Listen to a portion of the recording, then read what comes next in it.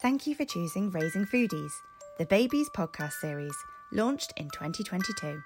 At Babies, we believe the weaning journey for your little ones should be fun and enjoyable to encourage them to have a positive relationship with food. We produce food for babies, and our ingredients are 100% organic, with no added salt, sugar, or preservatives. Our range is veg-led, with a variety of fantastic flavours. Available direct from our website or selected supermarkets.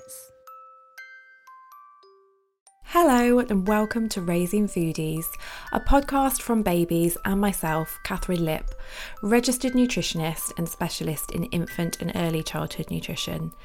This podcast is here to provide you with evidence-based weaning advice and offer a helping hand to any parent who is embarking on the wonderful weaning journey.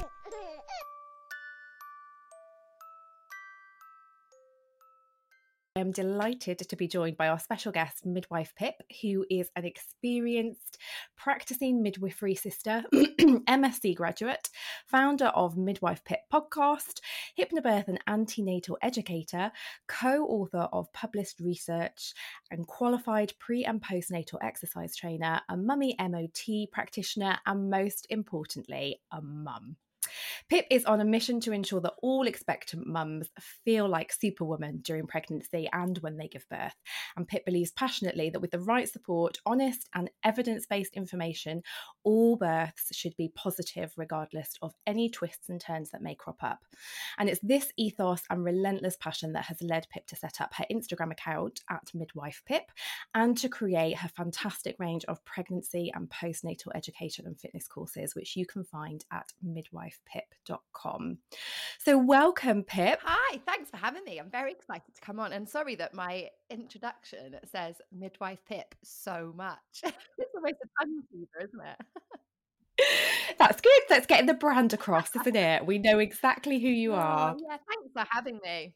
I know that you've had a really fantastic and interesting weaning experience with your little one.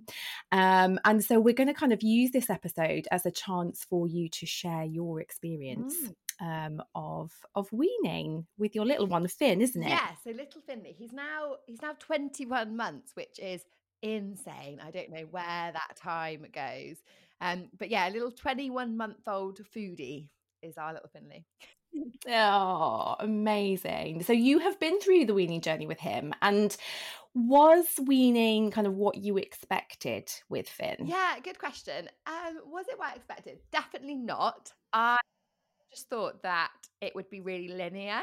And turns out it isn't, is it? It's very much up and down, and one day is very different to the next day. And especially as they start to get older, and especially at the moment, Finley is very aware that he has choices in life and wants to exert those.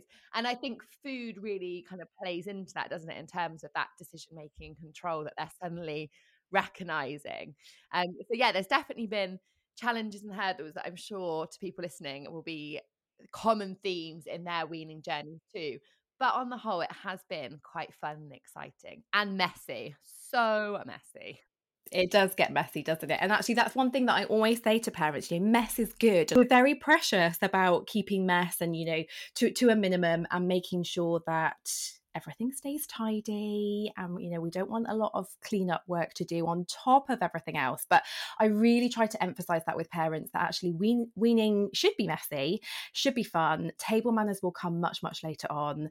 We want kids to get stuck into their food with all of their senses. It's not just about what goes in and comes out the other end, but I think we tend to focus on that as parents, don't we? Because it's that parental pressure to feed and monitor how much goes in. But there's so much that babies will learn from playing, making a mess with their food, exploring it with all of their senses. So it's really great to embrace that. Yeah, and that part of the sorry, journey. Catherine, I'll say that pressure actually is a massive factor, I think, in weaning. And we are notorious as mums, especially with something new, like when you do get to that 6-month mark and start introducing solids. We are notorious as women at comparing. And I think in motherhood, that really adds to that kind of pressure. And I think it might have been you actually on my podcast, or when I saw you at the baby show, that mentioned that actually if they eat anything in that initial phase, that's great. But if they don't, that literally doesn't matter. It's all about exploring. If anything goes near their mouth, incredible, that's a bonus. But actually, just by them touching and playing, that's like 90% of what you're actually trying to achieve to start with. And I think just having that in the back of your mind really takes the pressure off.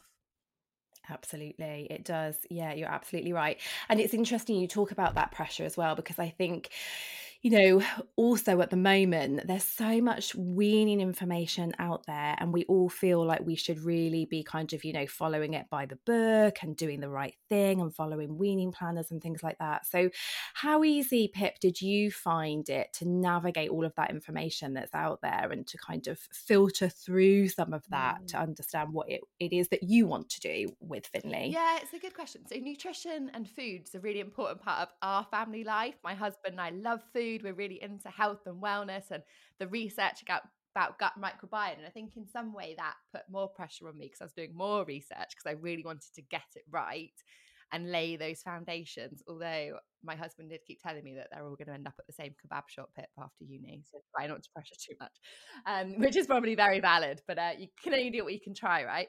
But yeah, I definitely found it really difficult. And I think there's a lot of mixed messaging in terms of marketing as well, because lots of the baby food that we see marketed at children is stuff like pureed strawberries and mashed banana and yogurt-based stuff, which they tend to naturally love because who doesn't love sweet things, right?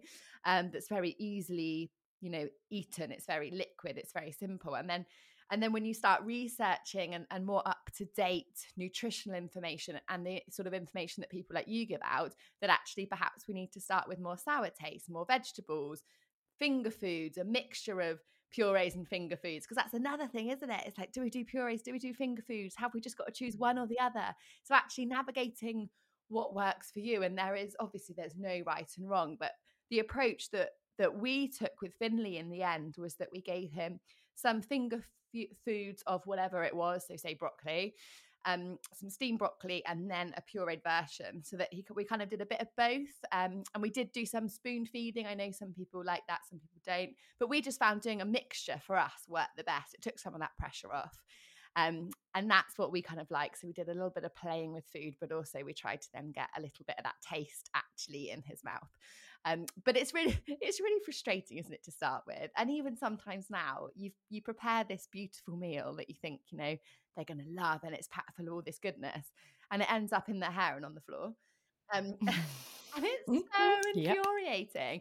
Or like their favorite thing one day, you buy loads of it because they loved it, and then the next day they're like, that's disgusting. Like, it is infuriating, isn't it? And we just have to kind of take a breath, I think, and ride that wave. And I always said to myself that no baby, that has plenty of opportunity to eat is going to intentionally starve themselves. So if he hasn't really eaten much for lunch, don't worry about it. At dinner, he'll probably make up for it, rather than then go, oh, okay, I'll give you mashed banana because you haven't eaten your broccoli and chicken. Because that's such a temptation, isn't it? We want them to be full because we think then they'll sleep and they'll be happy. And it's a difficult one. And I think just knowing that there is no right or wrong is so helpful. Yeah, absolutely. And I think that's a really positive attitude to take because, again, one of the things that I will often say to parents is that there's never a wasted mealtime. So even if it feels like they haven't eaten anything and you've cooked this delicious meal and it's all, made from scratch or whatever else, you've got all these aspirations and you've achieved that, and then they just play with it and stick it in their hair and throw it on the floor. It can feel so disheartening and you feel so deflated. But actually, there's always something positive to take from that experience too. So great, they stuck their hands in it, they squished it between their fingers, they smelt it, they touched it, they experienced that texture. And there's such a sensory process to eating that we completely overlook. And as parents, I think, and this applies to older children too, we think of eating as a two-step process. We think they will sit down and they eat. And that's it, 1, 2. But actually, there are so many sensory steps before we get to that very end goal of eating. And so what I'm often trying to do with parents, and particularly, with families who might have a bit of a picky eater or a fussy eater, I'm always trying to look at, okay, but let's have a look at what they did achieve in that meal time. And yes, they touched the food. Fantastic. That's actually really high up that sensory process to eating. So there's always a positive to take from it. And I know it can feel really disheartening when they don't eat, but you even just sitting and looking at the food, the exposure, or watching you eat the food, that role modeling is really, really powerful as well. So it's hard when you end up wasting food, but there are still many, many positives to take from that. So yeah, definitely, it's great that you've got that attitude towards it. That's really fantastic. And one thing I did want to touch on in this podcast with you, Pip, and maybe this draws a little bit on your kind of expertise around feeding and things as well, is that something I get asked a lot by parents is how to kind of navigate the milk feeding versus weaning, and particularly when it comes to reducing milk feeds, and for mums who are breastfeeding, how we kind of, when we reduce those breastfeeds, is there a better way to do that? Is there much evidence base behind that? How do we kind of stop things like breast engorgement when we're reducing breastfeeds? I know a lot of mums kind of perhaps around the time that they're weaning, or they're a few weeks or months into weaning, and they're thinking about returning to work. So that's another thing that sort of comes into play with in terms of thinking about reducing breastfeeds. Do you have any advice or tips in terms of managing that? Yeah, of course. I think when it comes to breastfeeding, like you said, we want to prevent engorgement. So what's a really inappropriate approach to take is to decide, right, we're weaning tomorrow, so I'm not going to feed for the morning, because your body doesn't know that change has happened, so it's still going to produce that milk. So it's really making sure that we're super gradual and gentle in that approach. Now, some babies will continue to have the same number of breastfeeds that they were having alongside eating solids. And naturally, you may just find that those breastfeeds, maybe they were 20 minutes and they start to become 15 minutes or 10 minutes. Some mums may gradually start to, once weaning's a little bit more established and their baby is actually consuming some solids, is start to do things like in the morning, maybe they'll give some breakfast and then a breastfeed, so that their baby when they're hungry, they'll take more of that food and then have the breastfeed kind of as a top up. So it is working with your baby and what their needs are at the moment in this really hot weather. Breastfed babies are probably going to breastfeed more, because breast milk is so much more than just nutrition, and it's a great source of hydration, and your breast milk will adapt. Likewise, when your baby's poorly, they're probably going to breastfeed much more. And we don't want to ignore that. We want to keep that going, because it is so powerful for those that are still breastfeeding through that weaning stage. But definitely being really, really gradual. And for mums that find perhaps their babies are going a little bit quicker through that weaning from breastfeeding than perhaps their milk supply, and often when mums return to work and babies are in childcare settings, sometimes that does suddenly start to accelerate. I myself actually got mastitis at about 10 months postnatal, when Finley decided he'd sleep through the night for the first time, and he'd been feeding like 2 or 3 times, and all of a sudden it was like, oh my gosh. That's a really long time and a really big transition. So for those mums, doing things like a bit of gentle hand expressing, just to take off the excess milk. So we're not trying to encourage the supply if your baby's naturally weaned, but just to take off that excess to prevent that engorgement and to make sure you're comfortable. But definitely gentle and slowly is the best approach for mums and for babies. Yeah, okay, that's great. That's really good advice. And I guess, a lot of that comes into play with things like responsive feeding. So, like you say, when baby's feeling unwell or they're teething and they want a bit more of that comfort, that the food that they're familiar with, which often means breast milk, then we sort of have to adapt to that. So I suppose, the body is quite naturally used to fluctuations, and there's nothing more erratic, is there, than an infant's appetite, and we do have to just feed on demand. So it's kind of listening to your body. And I guess if you're feeling engorged and baby's not demanding it, like you say, just taking a bit of the pressure off by hand expressing. Absolutely. Just to relieve relieve that pressure and try to avoid that engorgement, avoid mastitis, because that's not nice, is It's it? so nice. And actually that, that fluctuation reminds me of where we are at the moment with Finley. So he was a bit unwell over the weekend. And although he's completely back to his usual self, his appetite was just diminished. Like for 3 days, he basically ate nothing. But he's not breastfed anymore. He's on cow's milk. And so he's been asking for loads and loads of cow's milk. He does a bit of sign language. So he's been asking for that. So even usually he has sort of 2 little cups of cow's milk a day, but he's probably having about 5. Um, so even as they get older, responding to their appetite, when we're poorly, we might not have much of an appetite, but we may be more thirsty, or we may just want our favorite comfort, or ice cream in my case. And that, because they can't communicate that, can they? So being responsive in that way, it really continues for life, I think.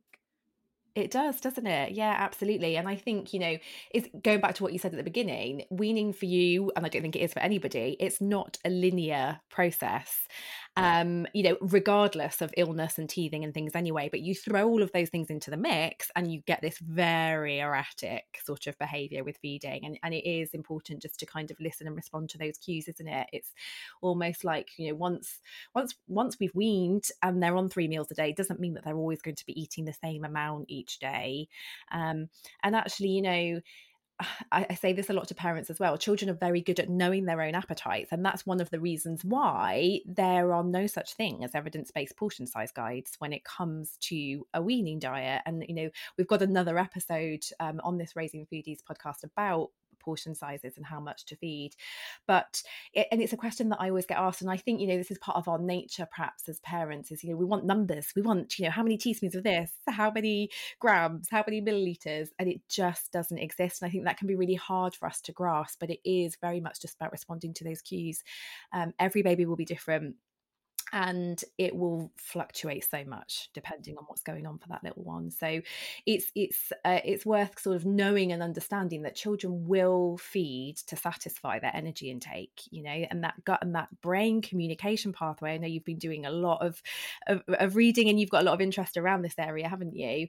But that's a really clear communication pathway. So their little bodies know what they need, and we just have to respond to those appetite cues and make sure that we're feeding the right nutrition, but that they're in charge of how much, basically. And it's a difficult one, isn't it? And actually, it's really interesting, Catherine, that you get that question a lot with weaning and portion sizes, because it's exactly the same when it comes to mums starting out breastfeeding.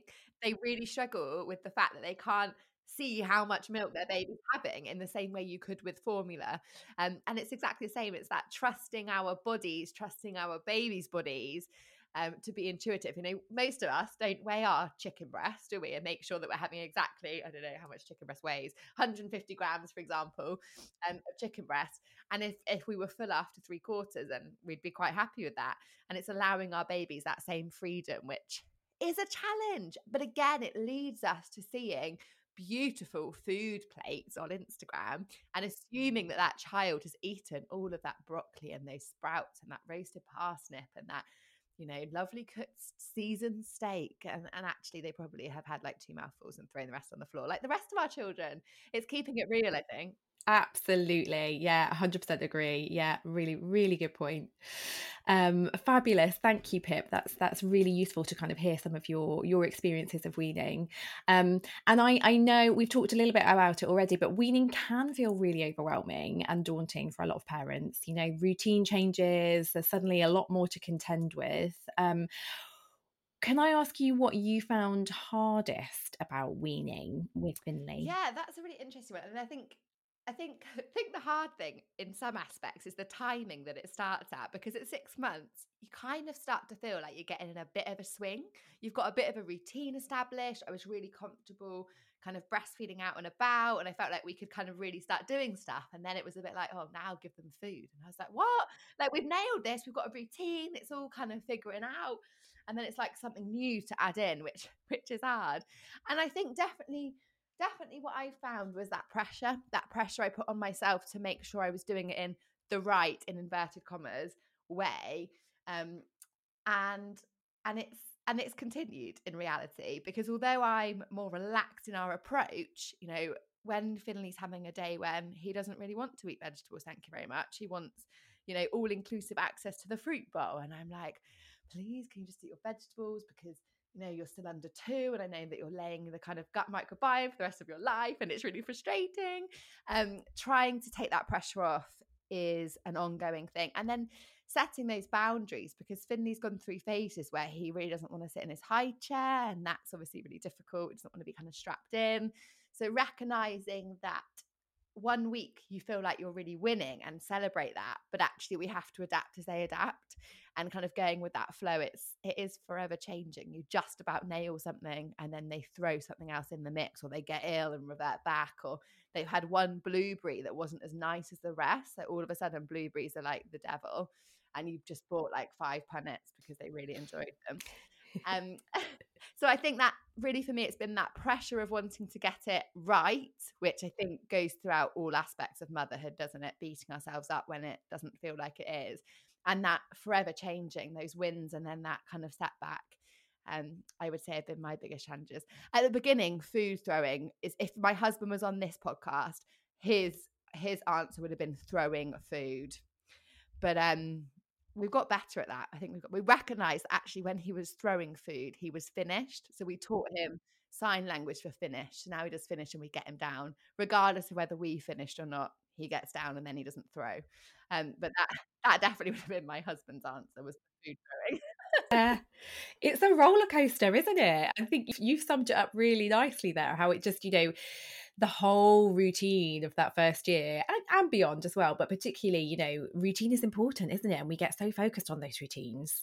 But it changes all the time, and it is just learning how to adapt and how to ride that roller coaster, basically. Well, it is, because the more stressed we get, the more pressure we put on. They 100% sense that. Like, they totally sense that.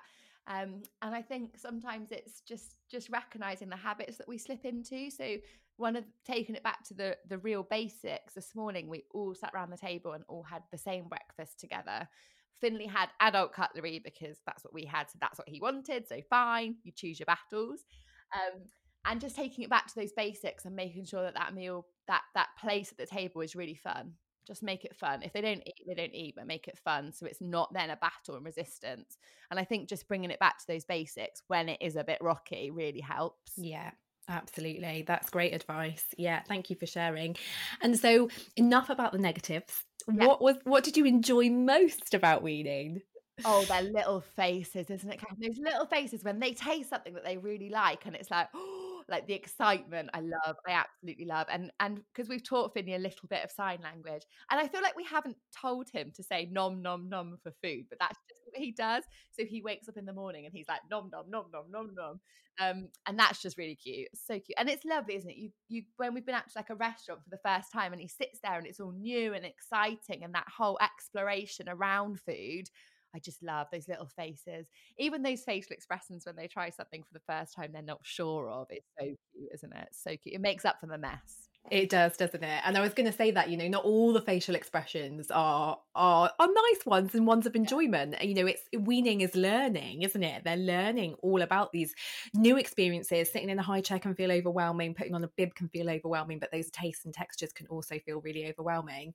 And I think, it's important for parents to recognise that those sort of look of disgust faces that we often get, particularly with those sort of vegetables and those bitter and savoury foods that we talk about a lot in that early weaning stages, you get those really strong disgust faces, and it's understanding that doesn't mean that they don't like it and they're never going to like it. It's just that it's a very new experience for them. So how can we reassure them? How can we still make that a positive experience for them so that next time they feel confident in trying? But yeah, the facial expressions are wonderful. So much fun, is it? But I think society hasn't helped us, has it? Because growing up, we were always taught, don't play with your food, you mustn't play with your food, and table manners were a big thing. So I certainly know, sort of from a grandparent generation, the idea of a child using their hands to eat food is like, just how are you letting them do that? So I think from a societal perspective, actually, we're at a big time of change, and for parents, that's really tough. And I think, that covers so many aspects. I, speak on my podcast about things like safer sleeping. That's changed drastically from a generational point of view.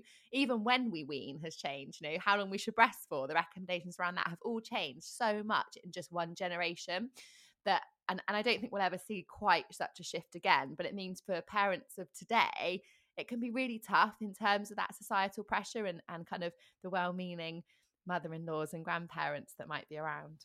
Yeah, 100%. And also, you've got to finish everything on your plate. That's a big one, isn't it? For the older kids, you can't leave any food. You can't leave the table until your plate's clean. And again, it's a huge shift in mindset for us as parents, because I think that's probably what we were told a lot. But, when grandparents are there visiting, like, oh, they haven't eaten very much. Are you going to let them get down from the table?